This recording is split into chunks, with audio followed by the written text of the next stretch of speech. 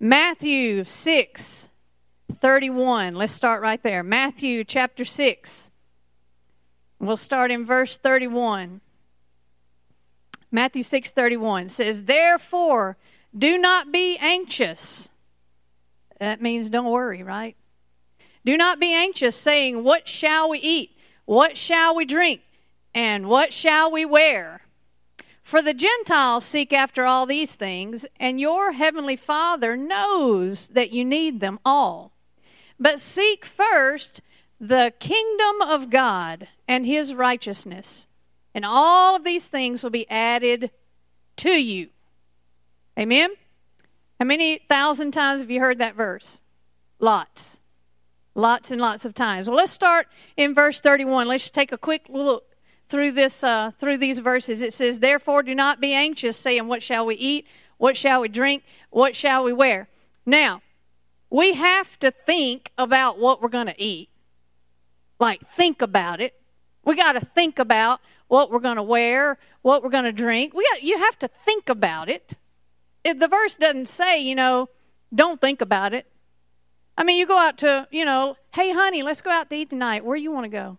I don't know. Where you want to go? I don't care. Wherever you want to go. I mean, somebody has to make a decision about what we're going to eat, right?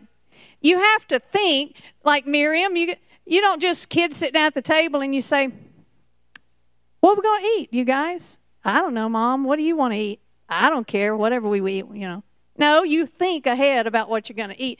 The verse is not telling you don't think about what you're going to eat. It'd be real bad if we got up in the morning and hadn't thought about what we were going to wear to church.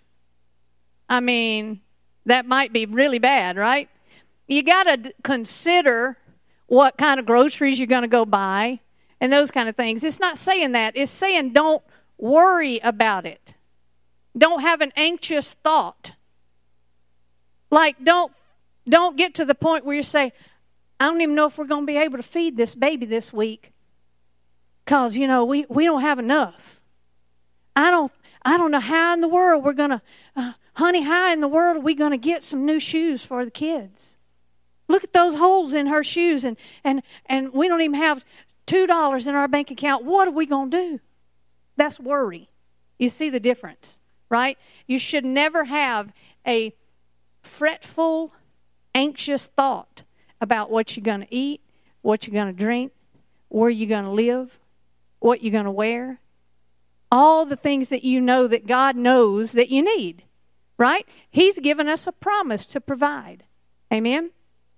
And matter of fact, that is we always say the 10 commandments, but there's commandments throughout the Bible.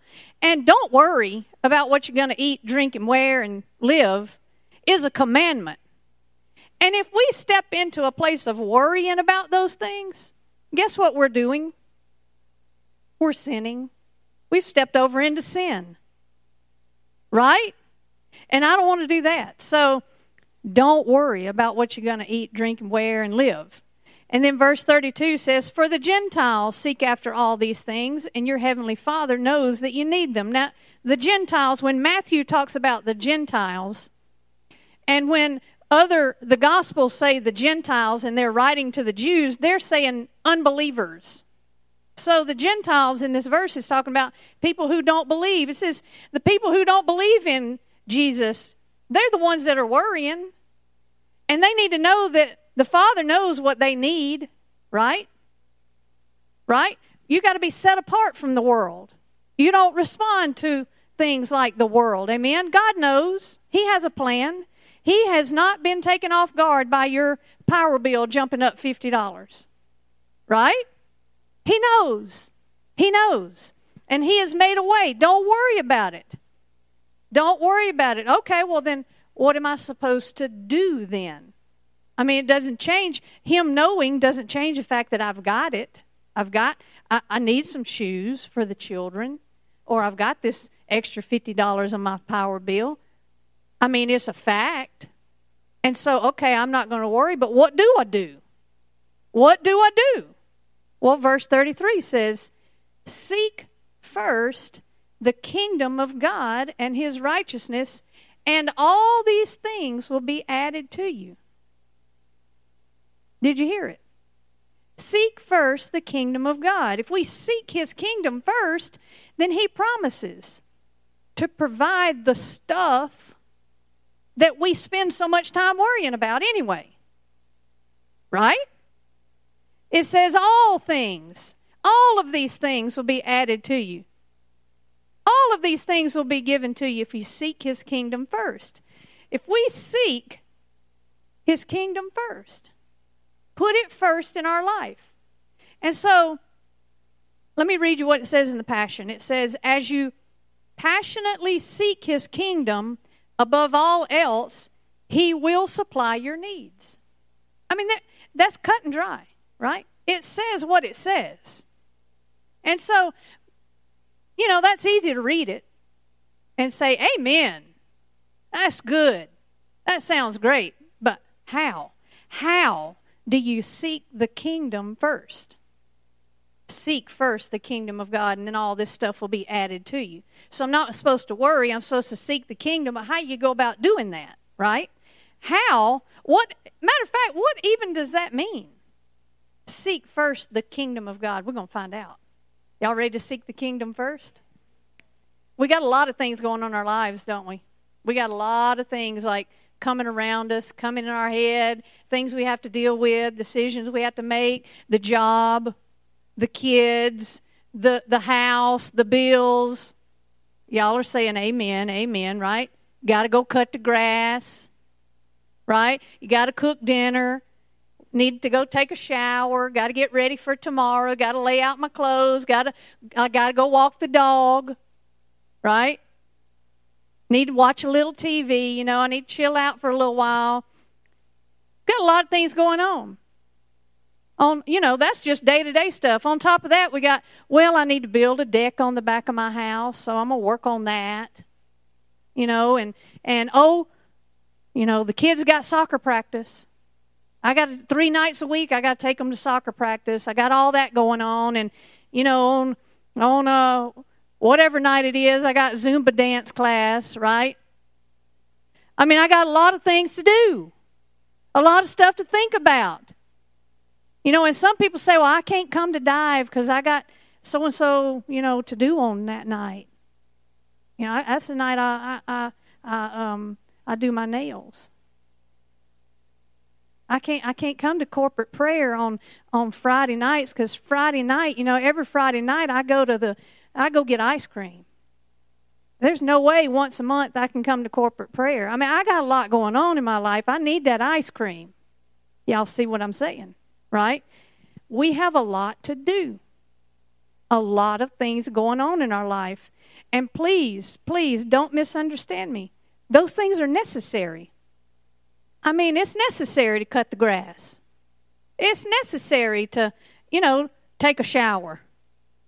It's even necessary to build a deck on your house and all the other things that we choose to do. Those things are not unimportant, right? You need to do them. I mean, we got to live, right? So you need to do them. But, listen to me. Those things are a picture of you building your own kingdom. That's us building our own kingdom. And it's not all bad. Don't get me wrong. But most of it's not eternal. It's me building my own kingdom. And so, if I'm this busy building my own kingdom, where in the world am I going to find any extra time to seek first the kingdom? Where am I going to squeeze that in? I mean, I go to church every Sunday morning. I even come to dive on Wednesday night. See? I'm seeking the kingdom. I mean, I read my Bible every single night before I go to bed. That's me. I'm seeking the kingdom. What more can I possibly do? I can't squeeze another thing in my day. Have you ever said that to yourself? I have. But yet the word says seek first the kingdom.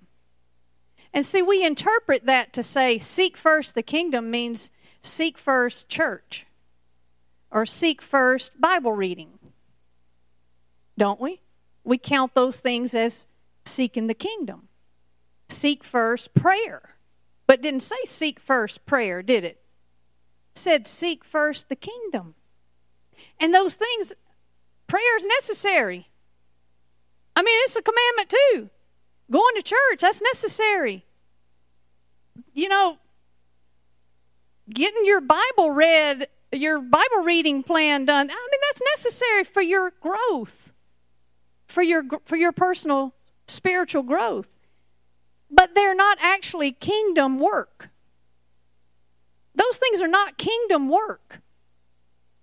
Y'all don't look at me like that. Don't look at me like that now. Let's go to the same verse that's in Luke. It's the same, written a little bit different way, but it says the same thing. Let's read it in Luke. Luke chapter 12. Luke 12, verse 29. Let's start there.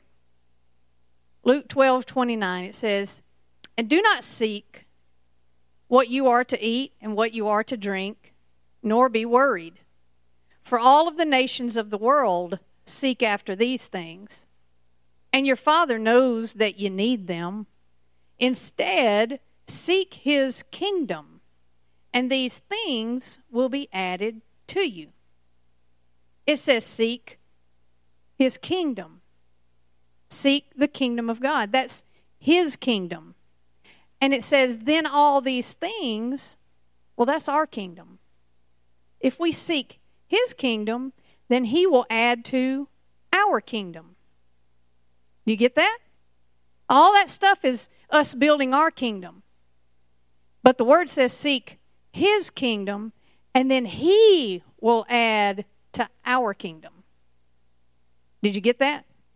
All right. So how do we seek first the kingdom? We're talking about the kingdom.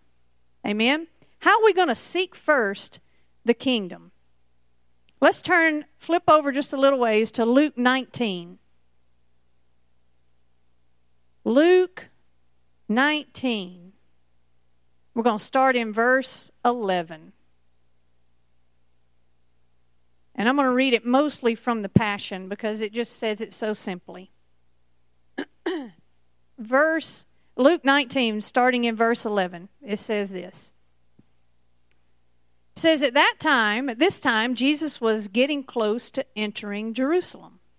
And the crowds that followed Him were convinced that God's kingdom would fully manifest when Jesus established it in Jerusalem. And so He told them this story to change their perspective. All right, so He had talked, remember, we talked about this. He's spent all this time talking about the kingdom so much that the disciples and everybody around Him had started thinking about the kingdom. The kingdom, the kingdom, the kingdom. He talked about the kingdom so much that they thought the kingdom was going to manifest right in front of them. It was just going to appear immediately, right then.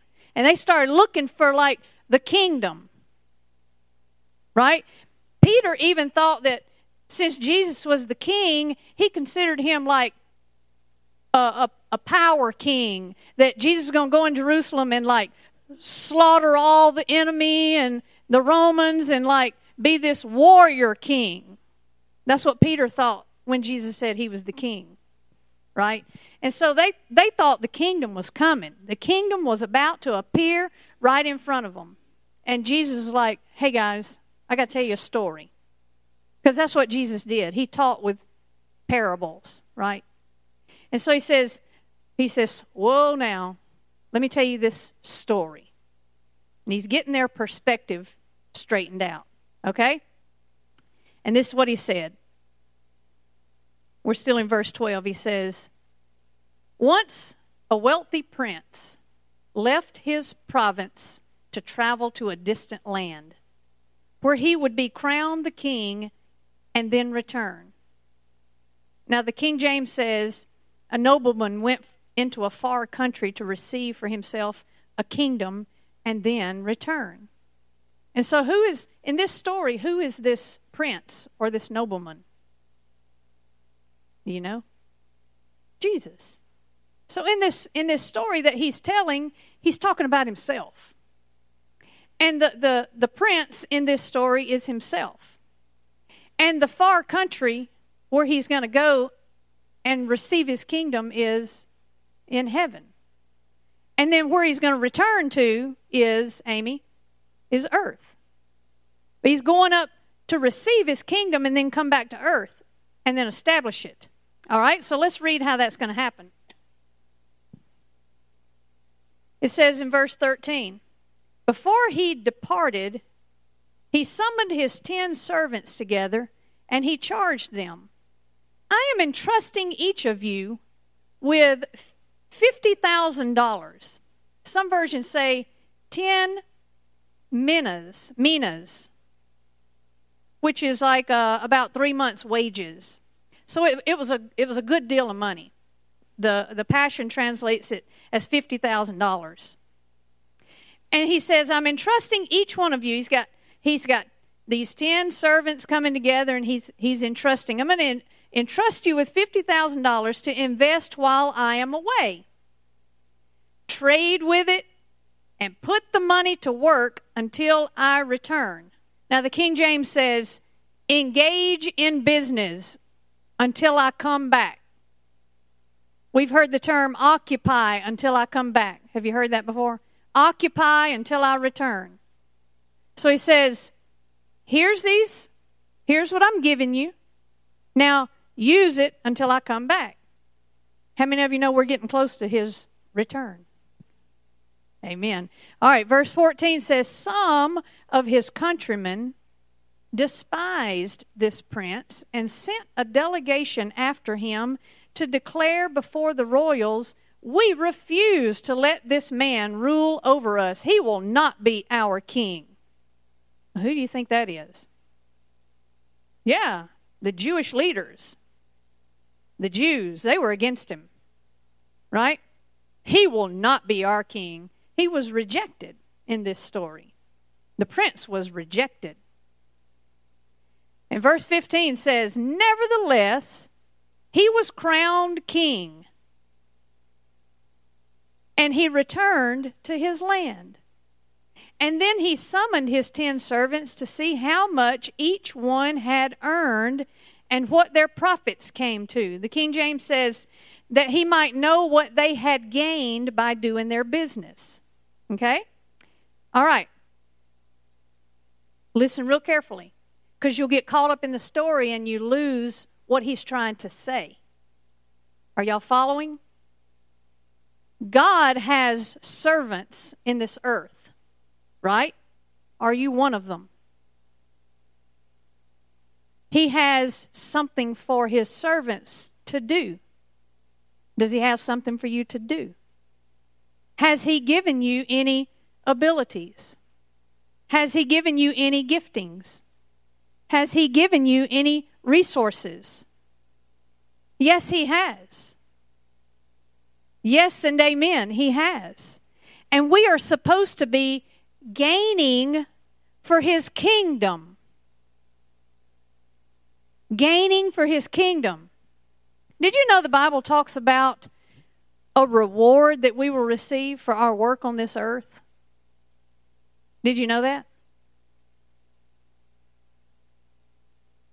Work, sometimes we think about works, like earning our salvation. That's not what work on this earth is. We're going to receive a reward for the work that we do. And the work that you do is not, Nathan, working as an electrician. That's not the work of the kingdom, right? It means something that profits the kingdom. Something that profits the kingdom. And there's coming a day when we're all of our work is going to get measured. It's going to get tested. And it's not going to matter how much you made per year while you worked your job. That ain't going to matter anymore. It's not going to matter how famous you were. Right? It's not really going to matter at all what kind of car you drove, what kind of house you lived in. None of that is going to matter. It will not matter. The only thing that's going to matter is what you gained for the kingdom. And I'm going to get in y'all's business tonight. Is that all right? Can you take it? The only thing that is going to matter is what you have gained for the kingdom of God. Stick your finger right there in Luke and let's turn over to 1 Corinthians real quick. 1 Corinthians 3. 1 Corinthians 3, verse 13. I'm going to read it from the Amplified. It says this: the work of each one will become plainly and openly known, shown for what it is. For the day of Christ will disclose and declare it, because it will be revealed with fire. And the fire will test and critically appraise the character and the worth of the work each person has done. Y'all get that? Working toward our own pleasures, our own pursuits, things that we put all kind of effort toward and we sweat it out, you know? Things that you invest all kind of money into and time and effort and energy towards, and you really work hard to get it, but they're not for gain in the kingdom. The word says those things will be considered wood, hay, and stubble. What happens to wood, hay, and stubble when they go into a fire? They get burnt up, and they will be burnt away. All the things that we try so hard to do in this life, and they don't have any gain in the kingdom, are going to just be burnt away, gone. Right? But there will be things that we do, that we have done, acts of love, acts of service, acts of faith, right? Things that we have done under the direction of the Holy Spirit that cause gain for the kingdom of God. Those things will come through the fire, and it says they will shine like gold, silver, and precious jewels. Have you ever thought about it? Right? And it says that people will know that you did that for the kingdom. Now today we think, well, that'd be bragging. Let me tell you, God wants to brag on you in the kingdom. It says He wants people to know what you did for the kingdom. And it will be known. It says it will be known. It will not fade. It will not go away. It will be known that you did it. It'll be remembered. People always trying to do something to be remembered on this earth. That ain't going to be remembered. What you do for the kingdom will be remembered in the kingdom. We don't think about this enough, do we? We don't consider these things enough. We don't consider the importance of the things that we do enough. We've become so grace-minded. We've become so grace-minded that we've forgotten to be kingdom-minded. Well, it's okay. You know, it's covered by grace. And we'll be in heaven in the sweet by and by one of these days. And we have forgotten to be kingdom-minded while we're here. Right? I'm so glad I get to just leave one day and fly up to heaven and everything. All my troubles will disappear. What? And we've forgotten to be kingdom-minded now while we're still breathing on this earth. While there's still time for us to do something for the kingdom. Right? If more people knew what I'm talking about, if more people were kingdom-minded and knew the importance of it, we would have people knocking each other out of the way to get the opportunity to do something like at this church. The compassion outreach, we'd have people lined up to do it if they realized the importance of what it was that we're doing. Right? If people knew the importance of buying a brick to build a house in Africa, we would have so many bricks we could build mansions. If people realized the importance, the kingdom gain of those things, right? The whole town would be here for corporate prayer if they knew the importance in the kingdom versus the importance of whatever it is they have to do that Friday night. Right? We hadn't talked about this enough. This hasn't been real enough to us. Flip back over to Luke 19. Let's keep going. We're in verse 16. Luke 19. Verse 16, it says, this is still the story of the 10 servants. And it says the first one came forward. Now the prince has returned, right? The first one came forward and he said, Master, I took what you gave me and invested it, and it multiplied 10 times. Y'all read that? In other words, what you gave me, I used it. You gave me these resources, I used it. The kingdom's just been advanced by 10 times. Right? And Jesus will say, or the prince in this story will say, good job, servant. Very good job. Well done, good and faithful servant. Right? That's what I want to hear. That's what I want to hear. And then look in verse 17 at the reward that the prince, that the nobleman says. He says, Splendid! You have done well, my excellent servant. Because you have shown that I can trust you in this small matter, I now grant you authority to rule over 10 cities. Wow. Now, is this real? You know, the first part of the story, he's telling a story, but who's he really talking about? Himself. And where is he really talking about? Heaven and earth.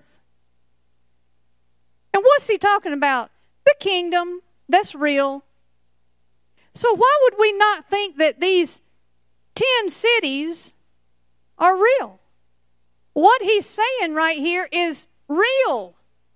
It's not a fairy tale. It's real. These cities are real and they are coming. And his reward to us is authority to rule over these cities. He's telling us something real.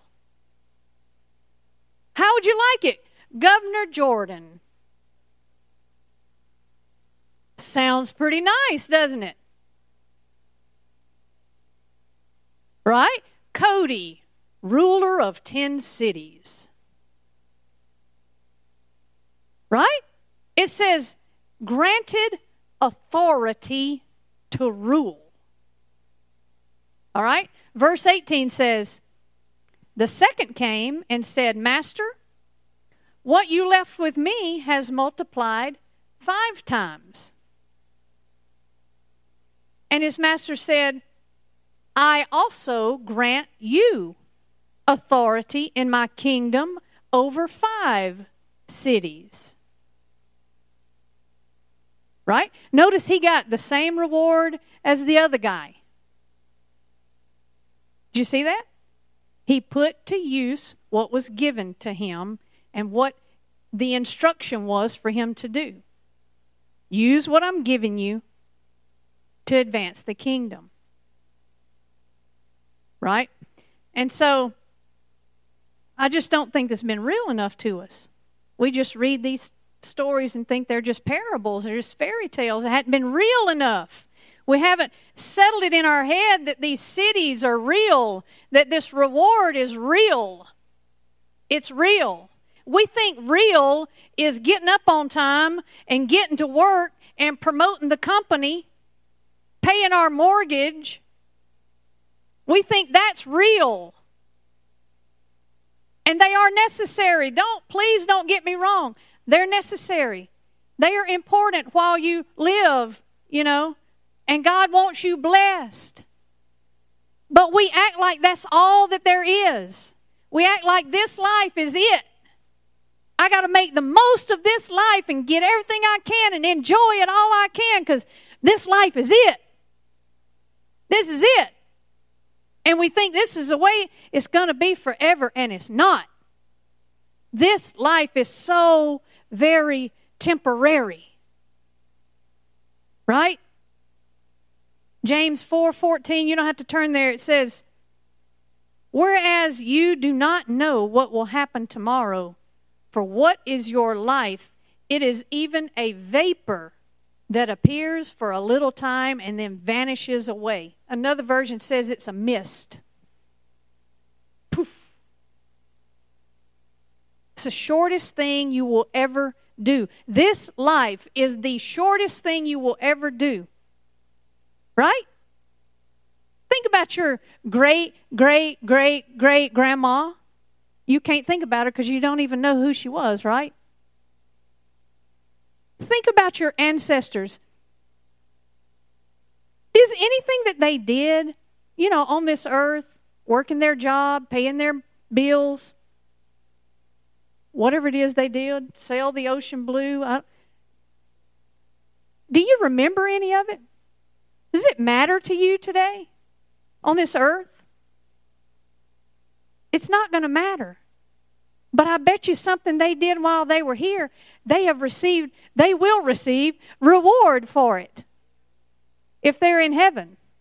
Right? And so, here's a question. Why did he give one guy 10 and one 5? Why did he give one 10 and one 5? I mean, that doesn't seem fair. Should give everybody the same. Socialism. Right? Why? He gives each one based on their talents, the abilities he's given them, the reach that they have, their realm of influence. He gives to each according to what he has need for them to do. Right? It's not about quantity here. It's about how much you can do with what he's given you to do with it. It's not just about how much you can do. It's what are you going to do with what he's given you? Are you faithful with what he has given you to do? If you are, you'll be a ruler. You'll be governor of 10 cities. And the whole world is going to know it. Right? See, right now we are rulers on this earth. We have rulership to a degree right now. We are rulers on this earth over the things that concern us. Amen? We've been given authority to operate in this earth. Jesus, when he left, I've given you authority. Right? He's given us authority over sickness. He's given us authority over all the things that concern us. But the problem is we're thinking too small. We only think about me, myself, and what my authority can do right now. We're thinking too small. Because there's coming a day when we will be rulers and reigners over the kingdom of heaven, the kingdom of God. And the whole world will recognize us. The whole world will recognize it. You want to be famous? Look at 1 John 3.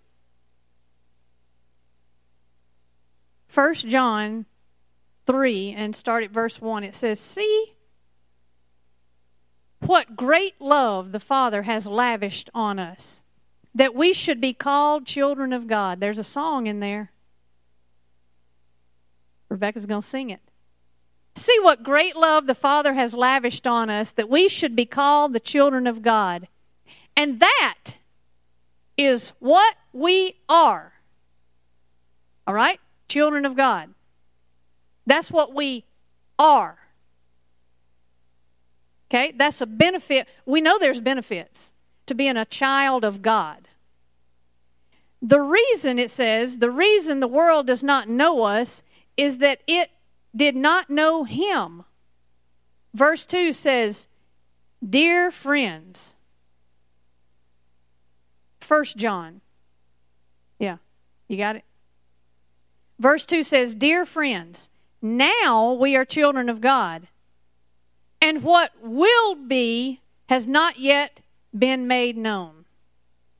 But we know that when Christ appears, we shall be like Him, for we shall see Him as He is." What we are now is children of God. What we will be, the world can't see it yet. And so we walk around inside ourselves, I'm a reigner and a ruler. I'm going to reign, I'm going to rule. But the world, you say that to the world and they're going to be like, you're nuts. I don't know what you're talking about, but there is coming a day when they will look at you and say, "Oh, that's what you meant. Oh, that's going to be me." Amen. Go back over to Luke 19. Let's finish that up. Luke 19, we'll go back to verse 20. Luke 19, verse 20, it says, "Another came before the king, and he said this, 'Master, here's the money that you entrusted to me. I hid it for safekeeping. You see, I live in fear of you, for everyone knows that you are a strict master and impossible to please. And you push us for a higher return on all that you own, and you always want to gain from someone else's effort.'" This guy, poor sad guy, he obviously does not know this master very well. He hasn't gotten to know his master very well, has he? He sounds a lot like the world, doesn't he? That Jesus, too strict, always wanting my money, always all these rules. Sounds like the world, right? And he was given a job for the kingdom, and he did nothing with it. Zero. He did nothing with it. And he even turned around and blamed the master for his own self being lazy. Right? And the ironic part is the master looks at him and he doesn't even deny what the guy says. He didn't deny that he was a strict master and that he made requirements of people that were hard. He didn't say, "No, I'm not." Here's what he said. He said in verse 22, "I will condemn you with your own words. You wicked servant.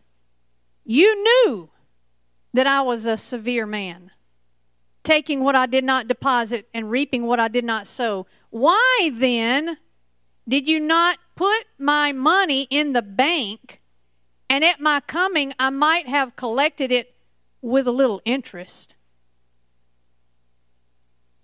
He's saying, do something with what I've given you. Do something with it. You did nothing. At least invest it somewhere. You did nothing.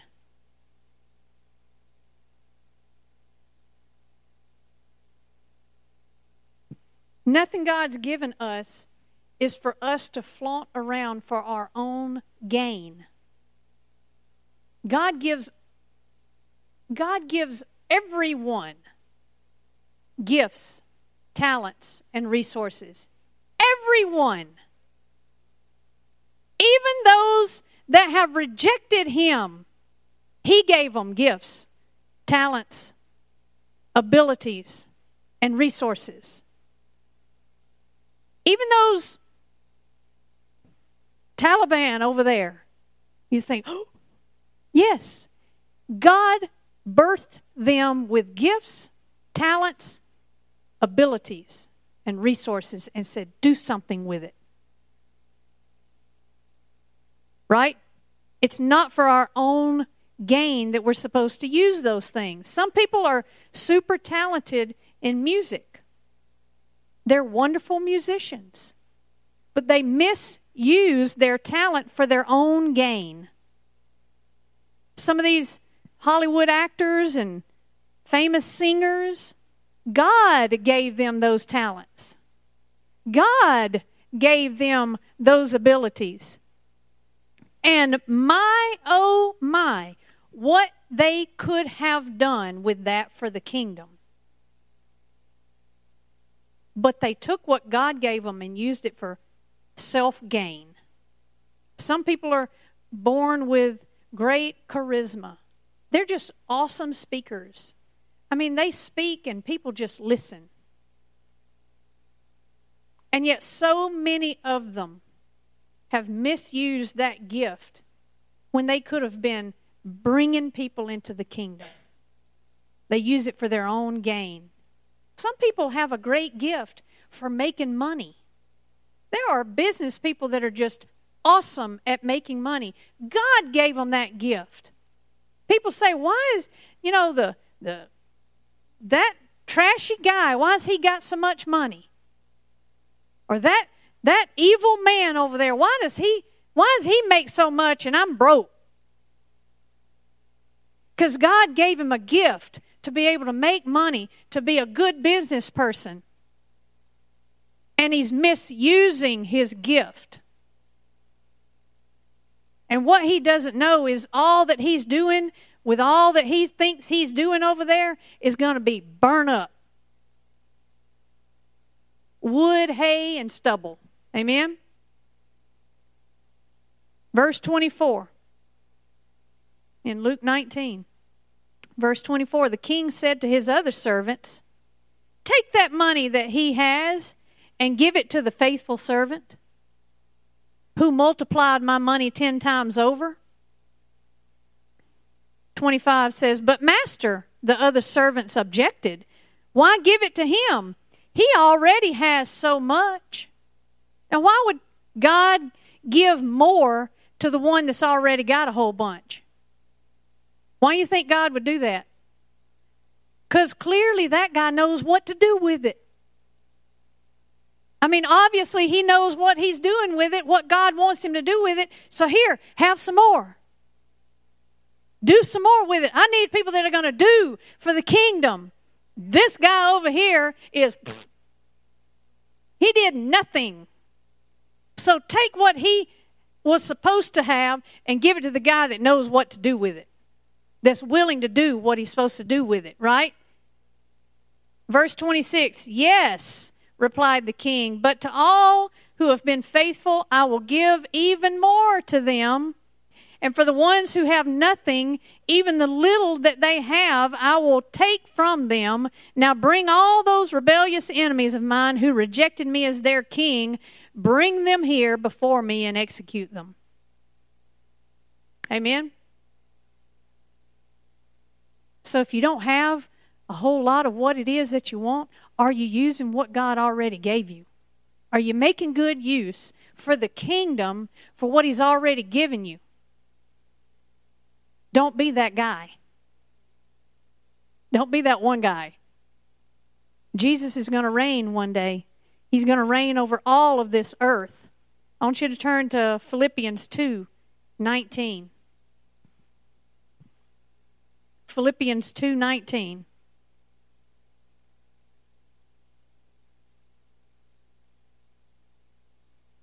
Galatians, Ephesians, Philippians.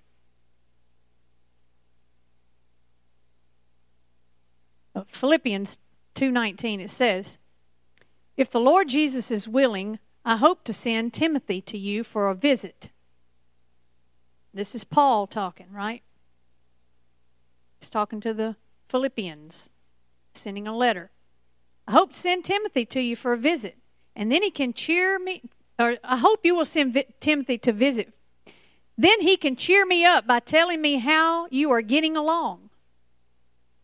I have no one else like Timothy who genuinely cares about your welfare. Look at verse 21. All the others care only for themselves and not for what matters to Jesus Christ. But you know how Timothy has proved himself. Like a son with his father, he has served me in preaching the good news." Or in other words, advancing the kingdom. Preaching the good news is advancing the kingdom. Being kingdom-minded means that we're always looking for ways to advance the kingdom. How many of you spend minutes, hours throughout your day thinking of what can I do right this minute to advance the kingdom? Thank God there's been all these others that have done it. You know, we talk about Brother Hagin. Thank God that he was willing to do what he did. We talk about Smith Wigglesworth. We talk about, think of Billy Graham. Thank God for these people, right? That were willing to do what God gave them the ability to do. They're awesome. And if we could brag on them, we'd brag on them for a little while. They did so much, and their reward will be amazing. They will be rulers over cities. Amen? But point to yourself. Say, me. What about me? What have I done? What have I done? How can I advance the kingdom of God? Me. I'm going to give you 2 ways. They're real fast. 2 ways you can advance the kingdom of God. 2 broad categories. Then what you do inside these categories is what you're supposed to do. But the 2 broad categories is, number 1, do something yourself, whatever it is God calls you to do. And number 2, help someone else who is doing something. You do something or help somebody else who you know is doing something for the kingdom. That's the 2 ways. That's the 2 ways to advance the kingdom. Do something to advance the kingdom or help somebody who you know is doing something. Right? If you can't hear from God and know what it is you're supposed to do just yet, then you better hook up with somebody who is. And do that till you get word for what you're supposed to do. Amen? But we got to get determined. Where do you get determined? Well, your flesh sure not going to get determined to do nothing. You got to get your mind and your spirit, mostly your mind, determined. You got to set your mind and determine, I'm going after the kingdom. What I do today is going to advance the kingdom. See, our society has gotten super convenience oriented, right? We have lost a passion, that fire, that desire that there once was about the kingdom. We've gotten real laid back here recently. Kind of lazy, you know. Well, that church is too far for me to drive. I can't drive 35 minutes across town to get there. That's too far. and you want to go to heaven, and God say, why don't you go to the church I told you to go to? Well, you know, God, that was too far for me to drive, and I couldn't drive in 35 minutes to get to that church. Right? They doing all that road construction up there in front of that church. I can't even get turned in there. That's too difficult. I can't go there. Right? I'm not good at talking to people. I can't go on a outreach to the city. I'd be too embarrassed. I'm too embarrassed to talk in front of people. I can't do the internship. Right? How do we limit ourselves? We don't have a passion. By the way, she is brave enough. I'm looking right at you. We limit ourselves because we're too proud. Right? Do you think all those martyrs over there in Afghanistan would say, well, you know, they're under there's some Christians there that are under some fire, some attack right now. Well, you know, I just can't go to that church over there. Their music is so last year. Do you think you'd hear them saying that? No. I just can't come to that corporate prayer once a month. You know, that'd mess up my weekend. No, they have a passion, a burning desire to do whatever it is to advance the kingdom. They will lay down their lives to give somebody a Bible. Miriam, you know. These people will lay down their life to get a Bible into somebody's hand. If they put the Bible in that person's hand and then they get killed, it was worth it. It was worth it. We got to get willing. We have got to let go of our own kingdom building we're doing and get willing. Right? Spend our last dollar. Use every bit of strength and time and energy. Get up early. Stay up late. Give away all the stuff we got. Get out of our comfort zone. And give up our life if it becomes necessary to advance the kingdom of God. We got to make it worth it for us to be here. Because if we just live our life the way most people live their life and then just fly up to heaven, we made it to heaven, but did we make this life worth it? Right? Let's look one last thing. Y'all good? Luke 18. Luke 18. Verse 22. Start in verse 22. This is the rich young ruler, and he's just caught up with Jesus. This is the story of the rich young ruler. Now, this happened. This is not a parable. This happened.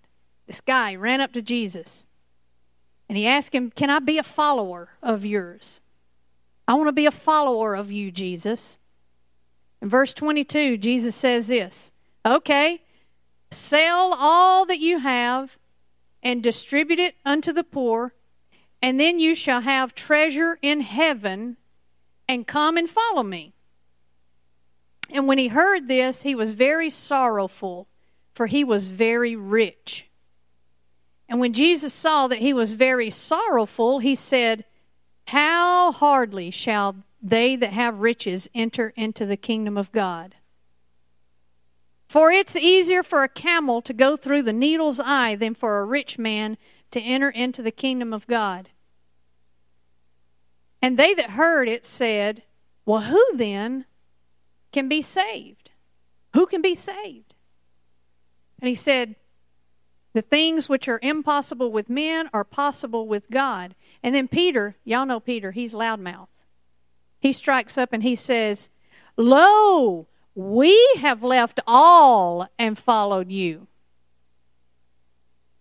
Now, he wasn't wrong, but he says, we left all and followed you. Right?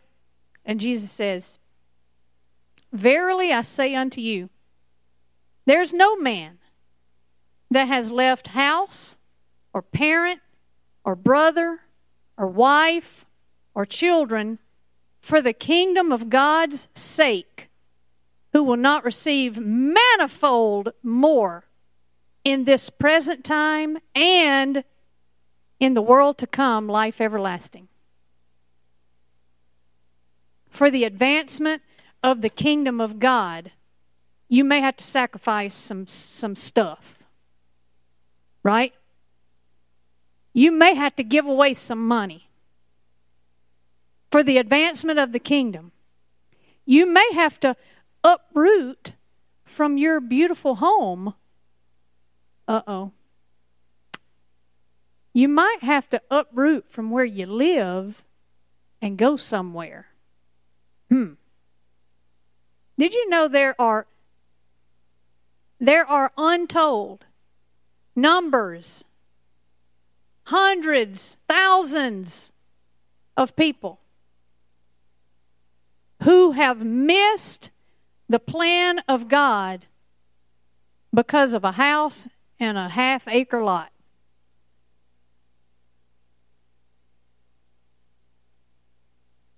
What I said was too big, right? They have missed the plan of God because they couldn't let go. This is my home. I mean, I live here. I live right here. I got a farm, and look, I got these chickens, and my grandma lived here. And they miss the plan of God because they won't give up what they got. They're holding on to something that's going to burn up. It's going to burn up. Don't be so attached to your stuff that it keeps you from doing the will of God. Amen? God might be calling you to Kansas. God might be calling you to Greenland. God might be calling you to Africa. Stay ready. He might be calling you to Auburn and Opelika, Alabama. And there is nothing wrong with that either. But stay ready. Stay ready and pursue His kingdom. Pursue advancing His kingdom with all of your being. Amy and I did a study about the heart, the mind, all of your mind, all your heart, all of your soul, all of your strength. It just means all of your being. Everything that you are. Your entire self should be focused on advancing the kingdom. How? Do something or help somebody else do something. Did you know that all that we have for this church to do is not because me and Pastor Allen enjoy doing it all. It's opportunity for you to connect and do something. That number 2, do something to help somebody that's doing something. That's what the compassion team is for. We didn't start it so me and Pastor Allen could go up there and stand on the street. We started it so that you guys and anybody could connect and we could go and advance the kingdom. Amen? For the kingdom of God's sake is what it said. For the kingdom of God's sake, not for my sake. For the kingdom's sake. Amen? Makes me want to go start about 5 new ministries right now. Let's just start 5 up tonight. Because we got kingdom work to do. Amen? Are y'all good? What can you do to advance the kingdom? Now, there's things that you do. Your job may be a way that you can advance the kingdom. Jordan, when you're working in that hospital, there's parts of what you do every day that in eternity are going to get burned up. They're not going to matter. But then there's opportunities in your job where you can do things to advance the kingdom, and they're going to come out like gold. So don't despise your job. Look at your job as an opportunity. What can I do in this job to advance the kingdom?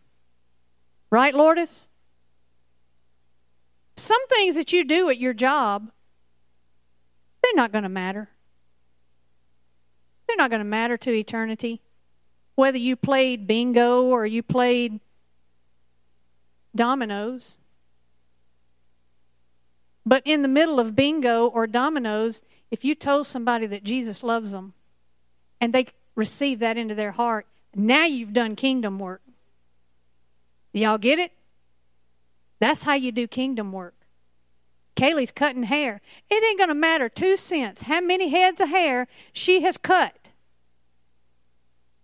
But in the cutting, if she tells someone about Jesus, or she helps somebody overcome depression, or get delivered from something, now she's cutting and doing kingdom work at the same time. You see how that works? Always be pursuing the kingdom. The kingdom. Everybody say the kingdom. The kingdom. Amen. Hallelujah. Y'all good to go? Glory to God.